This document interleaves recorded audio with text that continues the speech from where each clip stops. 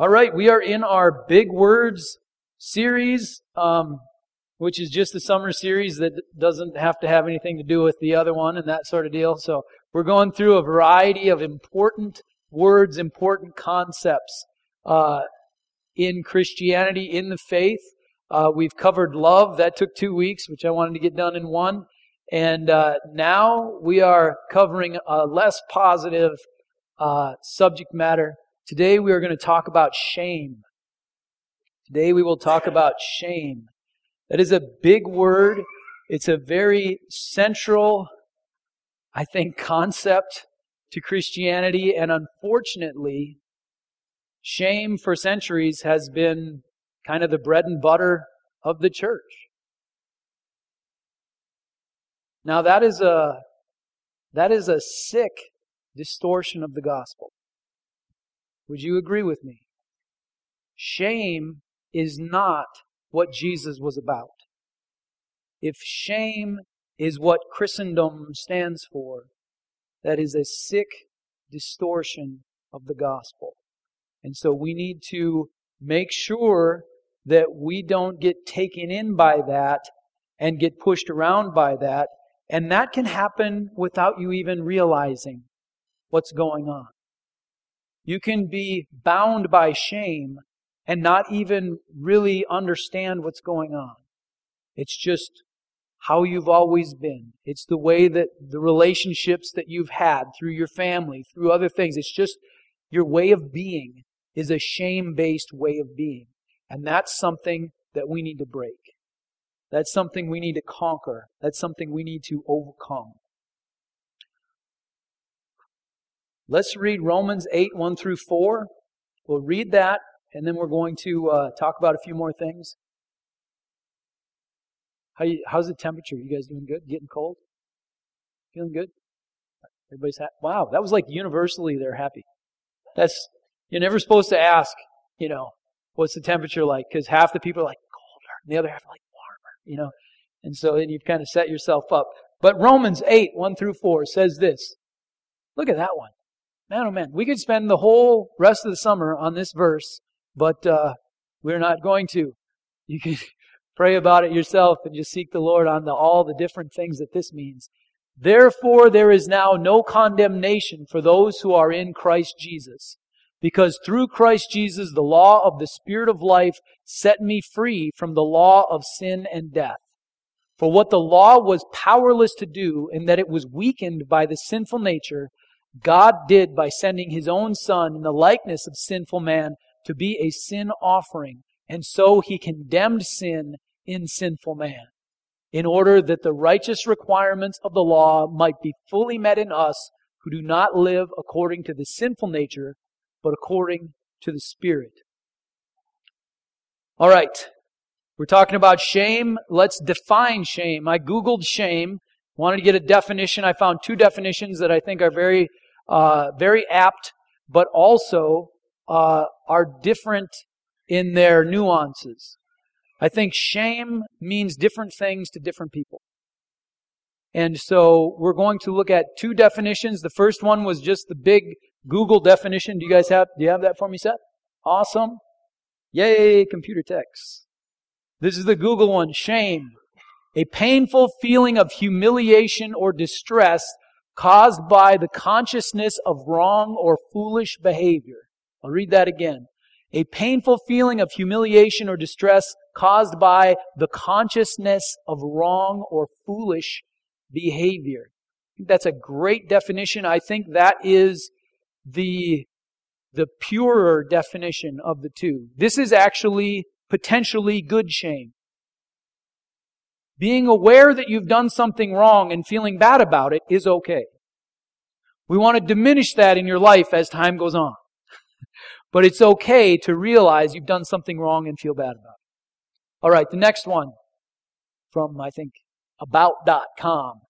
Shame is an emotion in which the self is perceived as defective, unacceptable, or fundamentally damaged. You read that again. Shame is an emotion in which the self is perceived as defective, unacceptable, or fundamentally damaged. This is existing in a state of shame. The specifics are gone. Instead of, wow, I feel bad for backing into that person's car, now it's, wow, I feel bad because I'm just a rotten human being. I'm just fundamentally flawed. I'm just no good. That is bad shame. That is what we would call in Christian circles a lot of times condemnation, which is the devil's attempt to get you to think that you are just a pile of garbage. Now, unfortunately, I think the church has unwittingly facilitated that misunderstanding. And let's talk about that. Have you ever met somebody who should have been ashamed of their behavior, but they weren't? Anybody ever met somebody like that?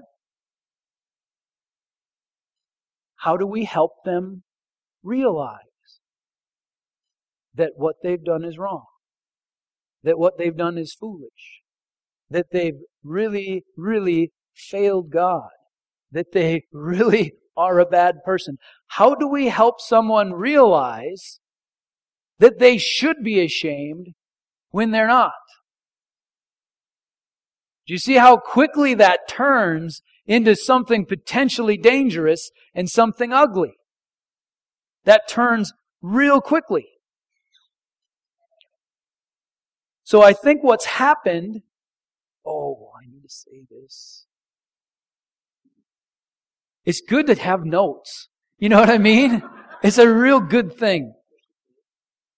Absolutely good for me. I get distracted by stuff. I might as well be distracted by my notes. All right. So this shame thing is a feeling or an emotion that's based on a perception of yourself. It's based on a perception of what you've done, who you are. It's based on your perceiving of you. What do I think of me?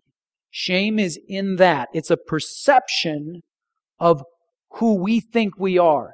Have you ever had a misperception?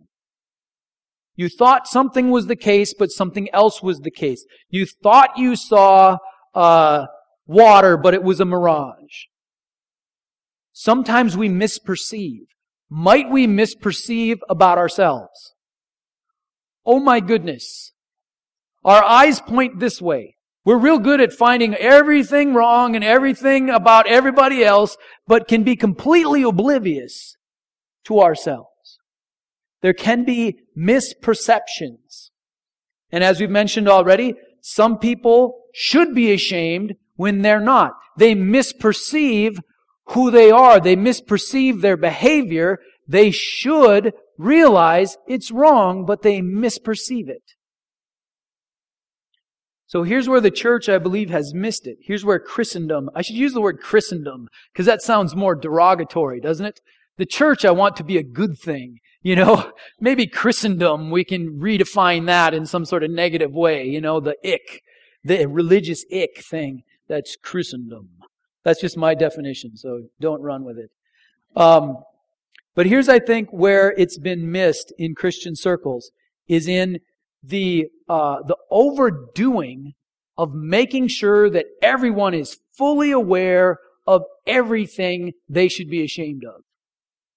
Overdoing making sure that everyone is fully aware of everything they should be ashamed of. And I think it's even gone past that, of conjuring up shame where it's not even appropriate. I ask you guys this all the time. Can you ever really read your Bible enough? Absolutely. God is not unreasonable. Can you ever really give enough? Sure. But why do you have to answer it the other way? Because we're always wrong.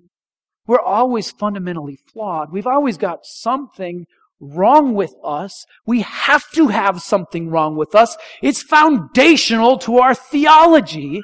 That theology needs to change because it's a sick distortion of the gospel. Amen?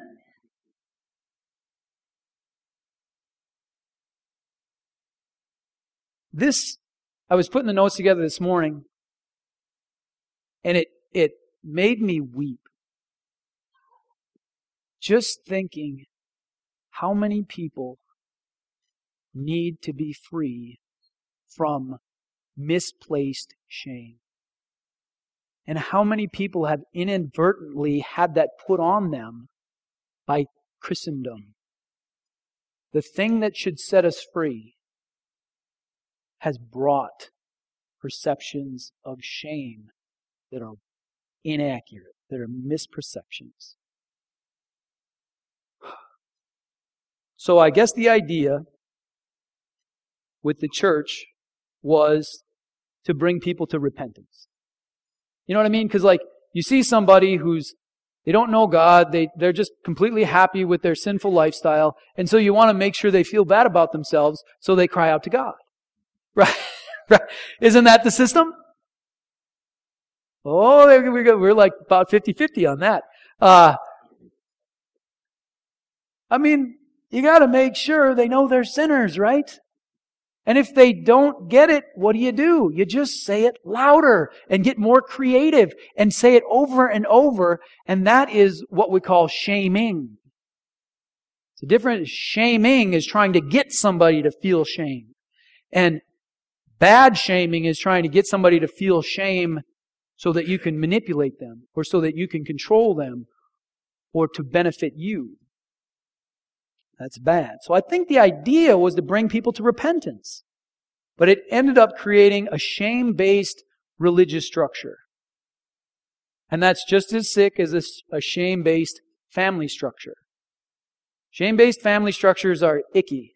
It's all about making sure that so-and-so doesn't get mad because of what you did, and you're walking on eggshells, and, I got to worry about the emotional reaction of this person or that person, and it's all about who's mad at who, and, all that stuff.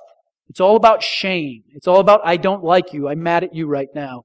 That's a shame-based family structure, and you can have a shame-based religious structure, and I think many people have experienced that. And that's not the gospel.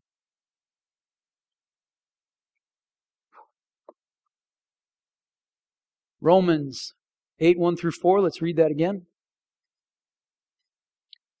Therefore there is now no condemnation for those who are in Christ Jesus, because through Christ Jesus the law of the Spirit of life set me free from the law of sin and death.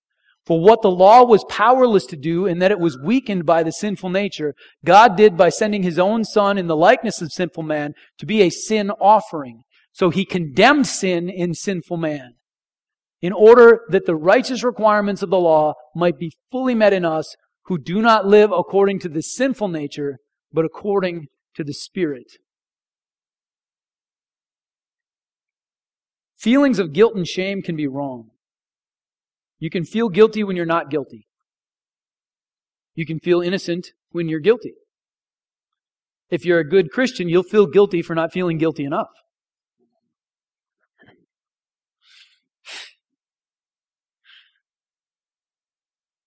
I think we can be ashamed of the wrong things, of things we shouldn't be ashamed of. For example, how you look, your athletic ability, your intelligence, whether or not you fit into a particular subculture. If you don't have the right friends when you're in high school, you can feel ashamed that you're not in with the in crowd. When I was a kid, I couldn't read. I was ashamed of not being able to read. I hated it when people would ask me questions because I didn't have the answer and I couldn't find the answer. I remember standing in front of the card catalog one time in 6th grade, or this was in the other school, must have been 7th or 8th grade, looking at that thing thinking, what in the world is this thing? Have you ever looked at one of those things? Is these big wooden deals with all these drawers with nonsensical cards in them, and they send you to do something. It's supposed to make sense, and it's like I could be here for 1,000,000 years, and I will not find the thing you sent me to find, because what is this? And I was ashamed of that, so I hated not having the answer to questions. I hated it. Then I became a Christian, And that same thing translated into Christianity. Somebody asked me a question about God. I needed to have the answer.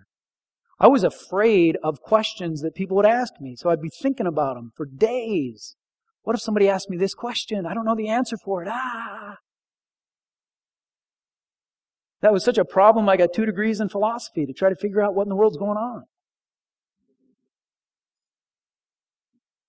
Fortunately, I figured out I don't know. And I'm okay with that. I know a little bit. You know what I mean? We know a little bit. We know a little bit. But I'm comfortable not knowing the rest. It's fine. You might ask me a question, I'll say, I don't know. You expect me to know that? It can happen.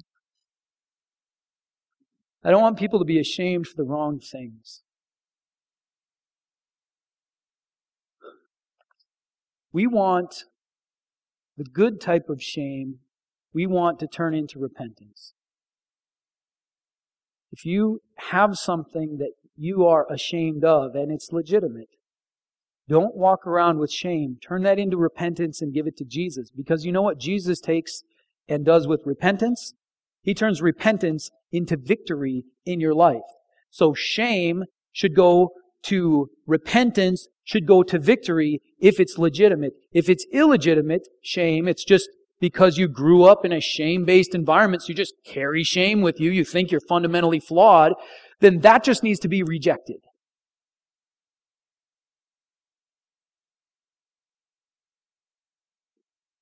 Let's work through Romans 8, 1 through 4, and see what it actually has to say. The thing that Kay said actually is the end of, it's an overlapping sentence in verses 3 and 4. And it's amazing. But let's start with verse 1.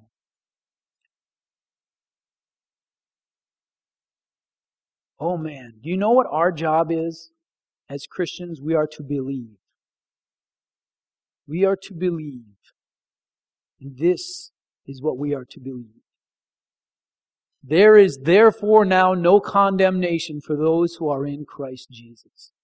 How much condemnation?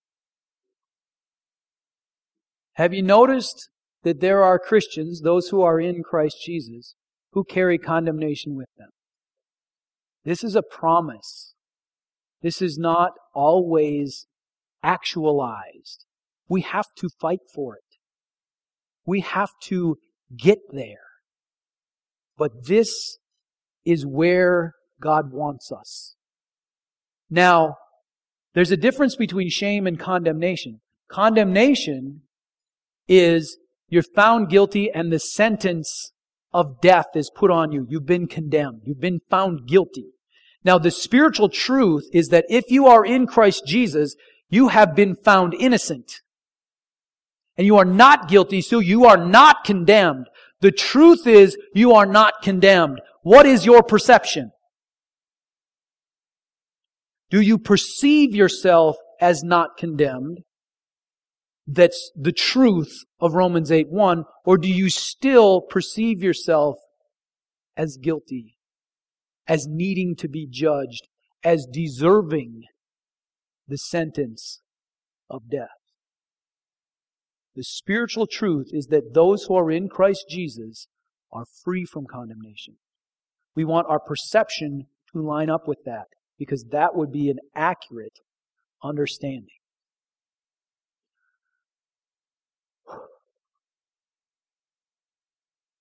Verse 2.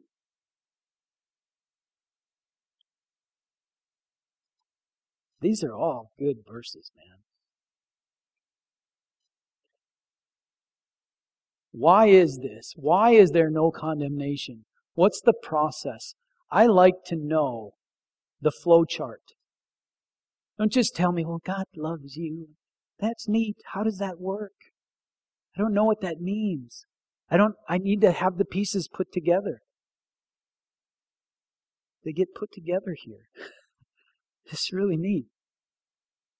Because through Christ Jesus, the law of the Spirit of life set me free from the law of sin and death. The law of sin and death is the law of condemnation. It is, If you have sinned and fallen short of the glory of God, you must be destroyed. That's the law of sin and death. There is no sin in the presence of God. You've got any sin on you, you must be eradicated, or the kingdom of God is impossible. That's the law of sin and death. There's another law. The law of the Spirit of life. And it sets us free from the law of sin and death. Hallelujah. What is sin? For sin is the bringer of death.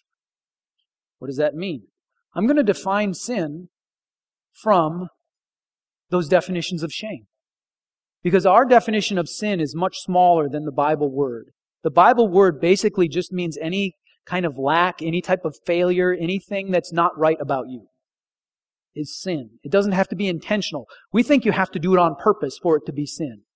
In the Bible, it can be completely unintentional. You're completely oblivious to the fact that you're hurting somebody. It's still sin. The biblical concept of sin is broader than our concept. We don't like sin, so we want to narrow it down as far as possible. The fact of the matter is we're set free from sin, so we actually want it to be really wide. Because then we've got freedom from these things. We can achieve that. Let's define sin as wrong or foolish behavior from the first one, the first definition, and sin as being a defective, unacceptable, or fundamentally damaged person. You don't want to be a defective, unacceptable, fundamentally damaged person. We have been set free from that.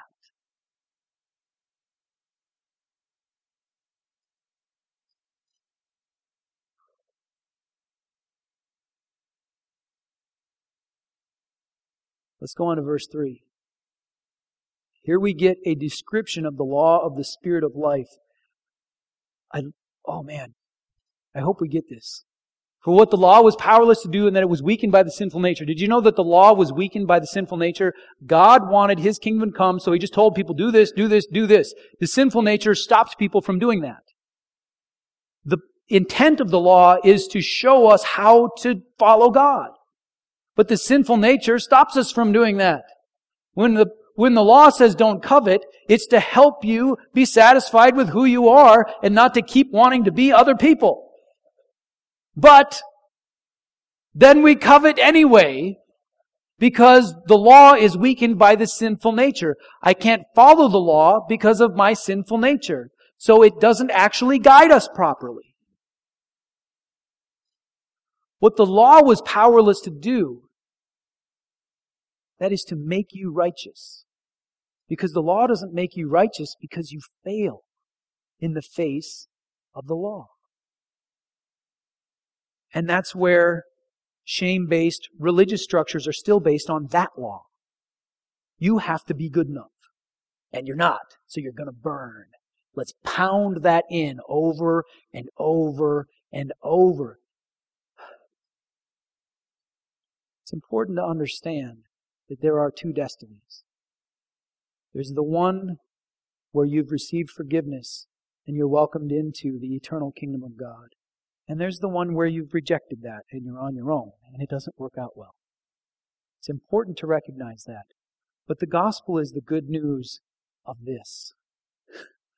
We tell people the good news. If you don't like that, there is another option for you. Don't pick that one. The law is weakened by the sinful nature. Now, you may know that Jesus died on the cross for your sins. Do you know that? Jesus died on the cross for your sins. Most people in here understand that. Let's get the mechanics of it. If you read Romans chapter 7, the Apostle Paul in Romans, writing to the Roman church, he spends a lot of time separating the person from their sin. He's trying to push those two apart. He's working really hard. He said, okay, there's you and there's your sin. It's not you marbled in with your sin. There's you. Understand, you're here, and then there's the sin, there's the stuff you're ashamed of, there's the lack, and there's that stuff over there, and they're separate. And He works really hard establishing that concept that you and your sin are not the same. They're different. And then look at the last sentence. So He condemned sin in sinful man. Jesus, our sin offering, something was condemned on the cross besides Jesus. He took our stripes. Amen? He stood in our place and He died. And the condemnation is put on our sin. And the sin is killed. The sin is destroyed, but we remain. It's a spiritual war, surgical strike. The evil in us, the stuff we should be ashamed of, is eradicated, but we are left whole. In the Old Testament, it rained down fire on everybody. Now, you get to keep who you are, but the sin part of you is destroyed, condemned inside of the flesh, inside of sinful man. Isn't that awesome? It's like a surgery.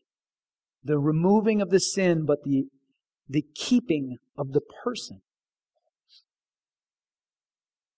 Can you perceive that?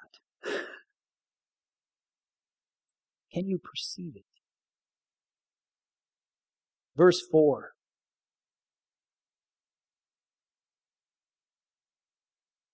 Sin is condemned in sinful man in order that the righteous requirements of the law might be fully met in us. Did you know the righteous requirements of the law can be fully met in you? The Bible doesn't say you sin thousands of times every day and you're just a worthless worm and you'll never measure up. It says that the righteous requirements of the law might be fully met in us. Those who do not live according to the sinful nature, but according to the Spirit. Oh. Here's the picture. I'm going to just give a quick explanation of what this is. The people are full of sin. Jesus sees that. And the person and the sin are broken apart. And Jesus walks in and dies with that sin so it can be destroyed. And then He rises again to life and comes to the person and says, "Come and walk with me." That's living by the Spirit. Jesus says, "Come and walk with me." We're going to take communion this morning. I'll have the ushers hand out the elements.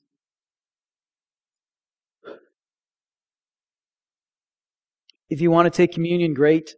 We don't check your card or anything to see if you're worthy of that. If you don't feel comfortable taking communion, don't worry about it. Just let it pass by. If you're going to take communion, make it real. Are you waiting for me?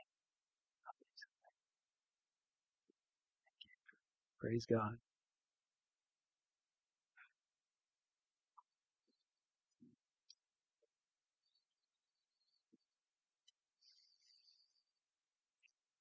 Unlike so many people, Jesus does not motivate us by shaming us. He does not try to get us to do what He wants us to do by making sure we understand how terrible we are if we don't. Instead, Jesus moves us by valuing us. Jesus does not manipulate us by shaming us. He moves us by valuing us. He takes away our sin, but leaves us whole. and then says, come and walk with me. There was a price he had to pay to be able to do that. And he willingly paid it because of how much he loves you, because of how valuable you are in his sight. And that's what we remember in communion. We remember that his body was broken and his blood was shed, and the sound of the whip is the sound of our sin being destroyed.